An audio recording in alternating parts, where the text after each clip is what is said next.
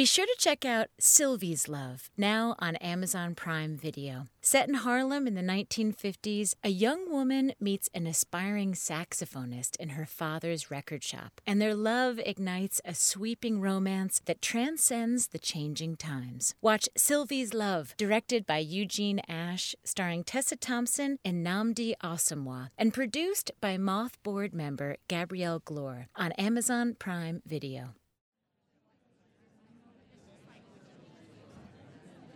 Welcome to the Moth Podcast. I'm your host this week, Chloe Salmon. There are few experiences as simultaneously embarrassing and thrilling as a childhood crush, whether you were brave enough to approach the object of your affections or were more of a pining from afar type. In this episode, we have two stories of childhood crushes and all of the highs and lows they entailed. My very first crush was on Kyle S. in my kindergarten class. He had boy band hair, could run really fast on the playground, and just generally made my 5-year-old heart beat fast.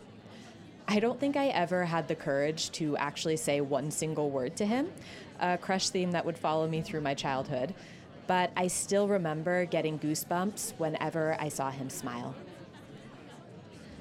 Our first storyteller was a bit braver than I was in his pursuit of young love. Tim Lopez told this story at a New York City Grand Slam where the theme of the night was Fuel to the Fire.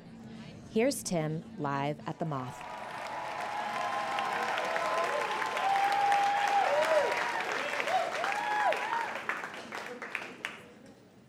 All right, hello. All right, so it was the first day of sixth grade, which was the last year of elementary school, and the quasi-romantic but completely non-sexual tension was running high.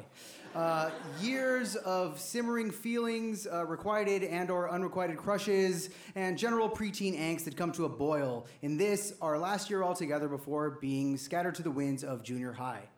Everybody knew who they liked, everybody knew who they liked, and the social order is basically pretty much determined. And there was this crazy sense of urgency in the air, you know, like a manic, it's now or never kind of feeling, you know, like Europe before the war.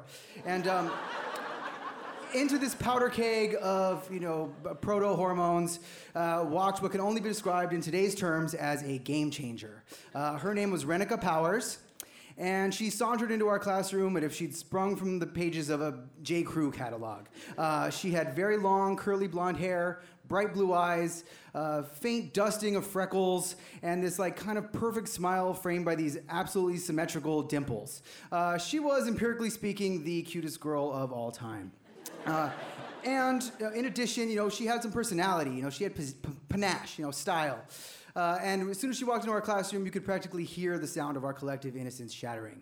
Every guy immediately fell into some kind of love with her, and a fierce competition ensued to see who could get her attention. Now, personally, I felt like I kind of had the inside lane on this. I was the class comedian. I don't say clown because I feel like it demeans my work. And people really seemed...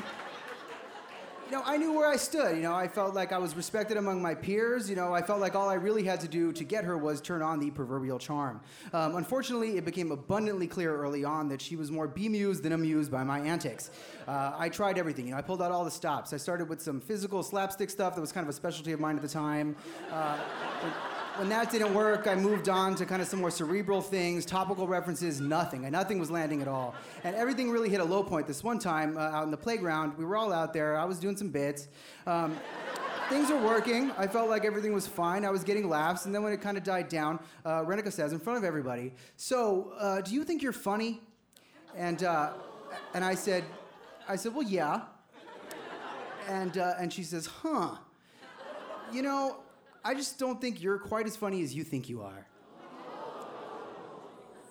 I mean, which is like, ouch, you know, but A, she was right, let's be real. B, who even says that, though? And, you know, C, she basically, like, dismantled my entire, you know, 12-year identity of my own self as a human being, in one sense, which, in this perverse way, just made me like her even more and want to impress her. So, after that, I really toned down my act. I backed off quite a bit until Christmas time rolled around. It was time for the annual Secret Santa. And, I pulled the name out of the hat. I unfolded a little piece of paper, and I saw the name written in purple ink, Renica Powers, with a little heart dot over the I. And I thought, this is perfect. This is my chance. This is my chance to impress her. And so I went home, and I told my mom, I said, Mom, there's this girl that I like at school, and, I have to get her a gift for Christmas, and I want something that's going to really impress her. And my mom said, okay, how about jewelry? And I said, jewelry sounds good. So we went to the mall, went to Macy's, and we picked out this brooch. It was like a gold... It was a great brooch, all right? It was gold.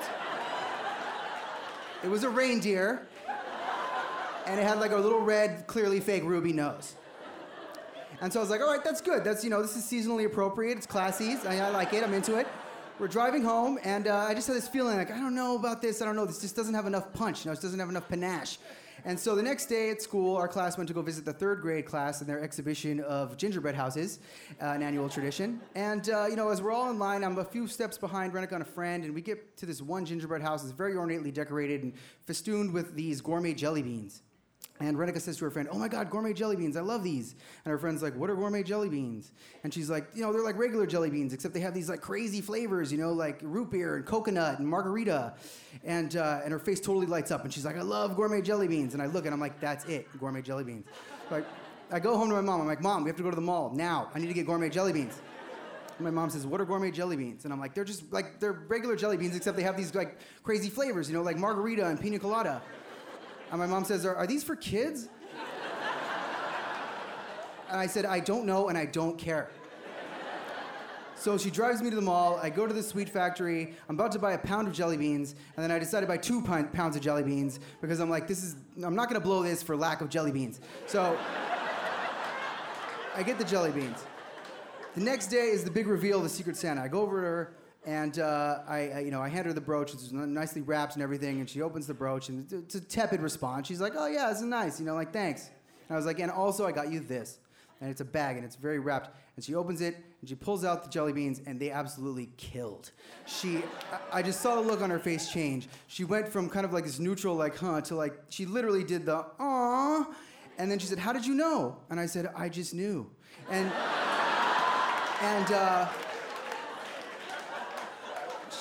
she comes in to hug me. She wraps her arms around me, and we share this kind of hug. And I feel her like cable knit sweater under my hands, and like her hair's like on my neck, and I feel something in the pit of my stomach that I've never felt before.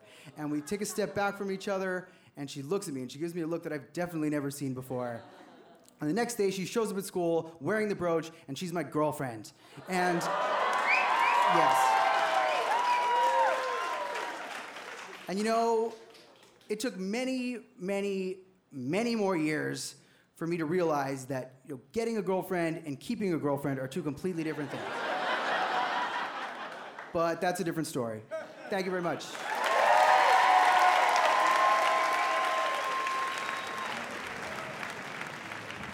That was Tim Lopez. Tim Lopez is a storyteller and teaching artist from Los Angeles. His stories have been heard on public radio stations and podcasts far and wide. He is also an educator with the Moth Community and Education Programs, where he works in local communities and with high school students to craft and perform true personal stories in New York City and beyond. Our stories this week gave me a very good excuse to get nosy and ask some friends to share their own experiences of past crushes. So before we hear our next story, here's one from Moth host Dame Wilburn. She said, his name was Marco, and we were sworn enemies from 4th to 8th grade. During a school trip to the sand dunes, when I was sitting with my knees bent, Marco sat in front of me and leaned his back against my legs. It was the first time a boy touched me. And 34 years later, he still crosses my mind whenever I see sand. Whew, Dame, my goodness. Truly an 8th grade romance for the ages. Honestly, just a romance for the ages. And Marco, if you're listening, drop us a line. You can find us on Twitter and Facebook at The Moth and at Moth Stories on Instagram. Up next on the podcast, Janine Hilling. Janine told this story at a story slam in Melbourne, Australia, where the theme of the night was creepy. Here's Janine live at The Moth. At 13, I was a small-town bogan with a bad attitude and an even worse haircut. But the man of my dreams, he was everything I wasn't. He was handsome, he was sophisticated, he was from the city. He was also 23 years old and my teacher.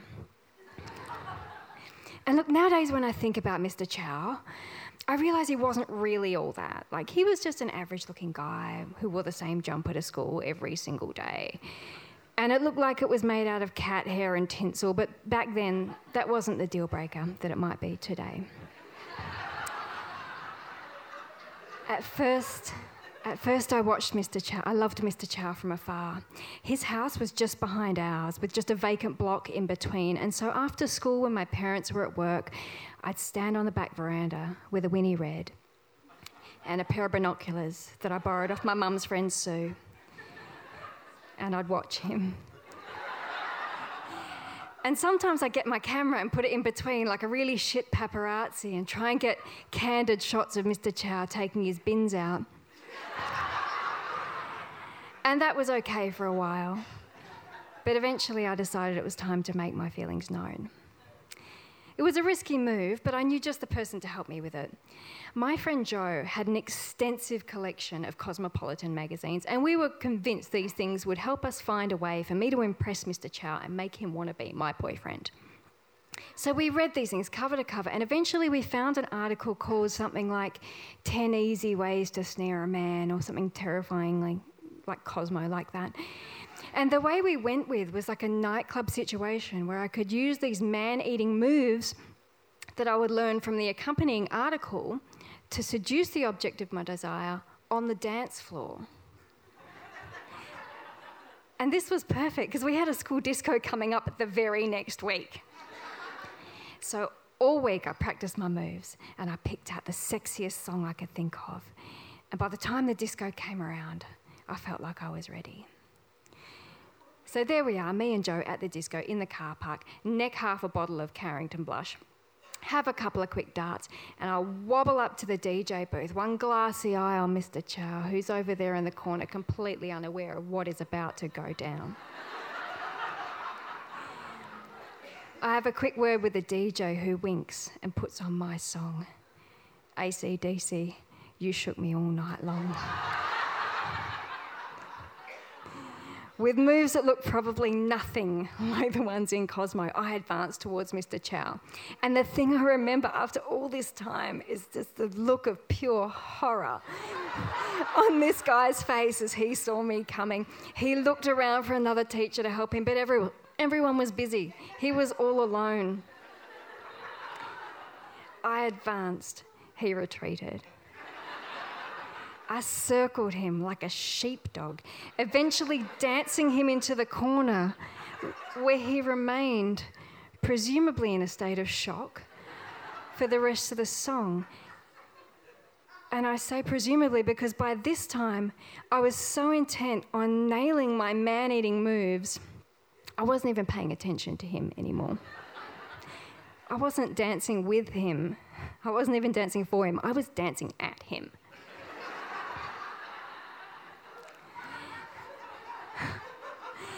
When the song was over, I turned on my heel and I walked straight out of there because, according to Cosmo, this would add an air of mystery to the whole thing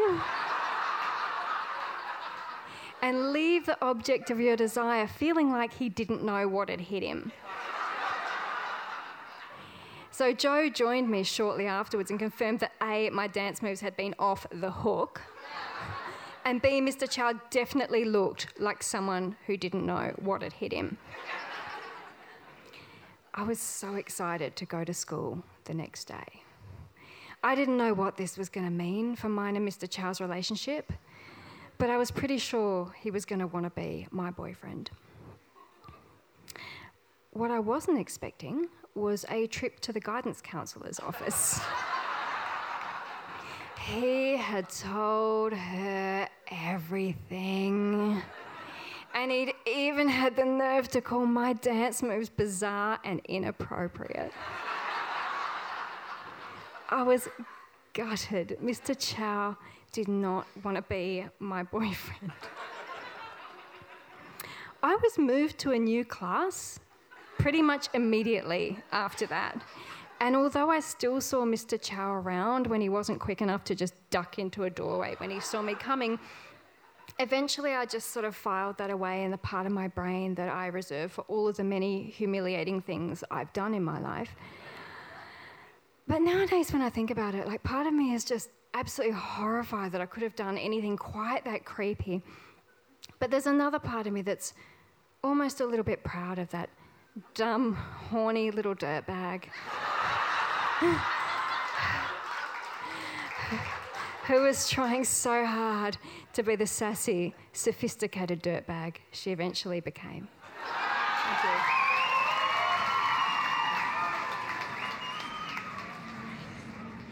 That was Janine Hilling. Janine is a Melbourne-based writer and storyteller who comes from a long line of tale spinners. Her stories have been featured on ABC Radio National in Australia, and she's currently working on her first novel and a collection of short stories. Crushes, like most things from our childhood, can be kind of cringy to reflect on. But the stories in this episode remind us to look at the golden parts as well. The butterfly rush, the vulnerability, and yes, the laughter. In that spirit, I'll leave you with one last crush moment from Moth assistant producer Adrian Bento. Adrian said, "From 5th grade through high school, I would write all my crushes' names on a hidden spot on the wall in my bedroom. We painted the room recently, but you can still see faint Sharpie underneath the white paint." If you'd like to read more little crush moments from Moth storytellers and staff, head over to the extras for this episode at themoth.org/extras. Thank you to everyone who shared a moment or a story in this episode, and to you for listening. From all of us here at The Moth, have a story-worthy week. Chloe Salmon is a producer on The Moth's main stage and Story Slam teams, a director on the main stage, and a member of the Pitchline team. Her favorite Moth moments come on show days, when the cardio is done, the house lights go down, and the magic settles in. This episode of the Moth Podcast was produced by me, Julia Purcell, with Sarah Austin Jeunesse, Sarah Jane Johnson, and Chloe Salmon. The rest of the Moth's leadership team includes Catherine Burns, Sarah Haberman, Jennifer Hickson, Meg Bowles, Kate Tellers, Jennifer Birmingham, Marina Kluche, Suzanne Rust, Brandon Grant, Inga Gladowski, and Aldi Kaza. Moth stories are true as remembered and affirmed by storytellers. For more about our podcast, information on pitching your story, and everything else, go to our website, themoth.org. The Moth Podcast is presented by PRX, the Public Radio Exchange, helping make public radio more public at prx.org. Moth Story Slams are back. Held on Mondays beginning in February, join us for our weekly open mic story slam competition.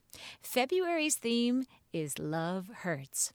Throw your name in the hat for a chance to tell your story or just come to listen to stories of a total eclipse of the heart, kicked to the curb by the people or places or things you love or used to love.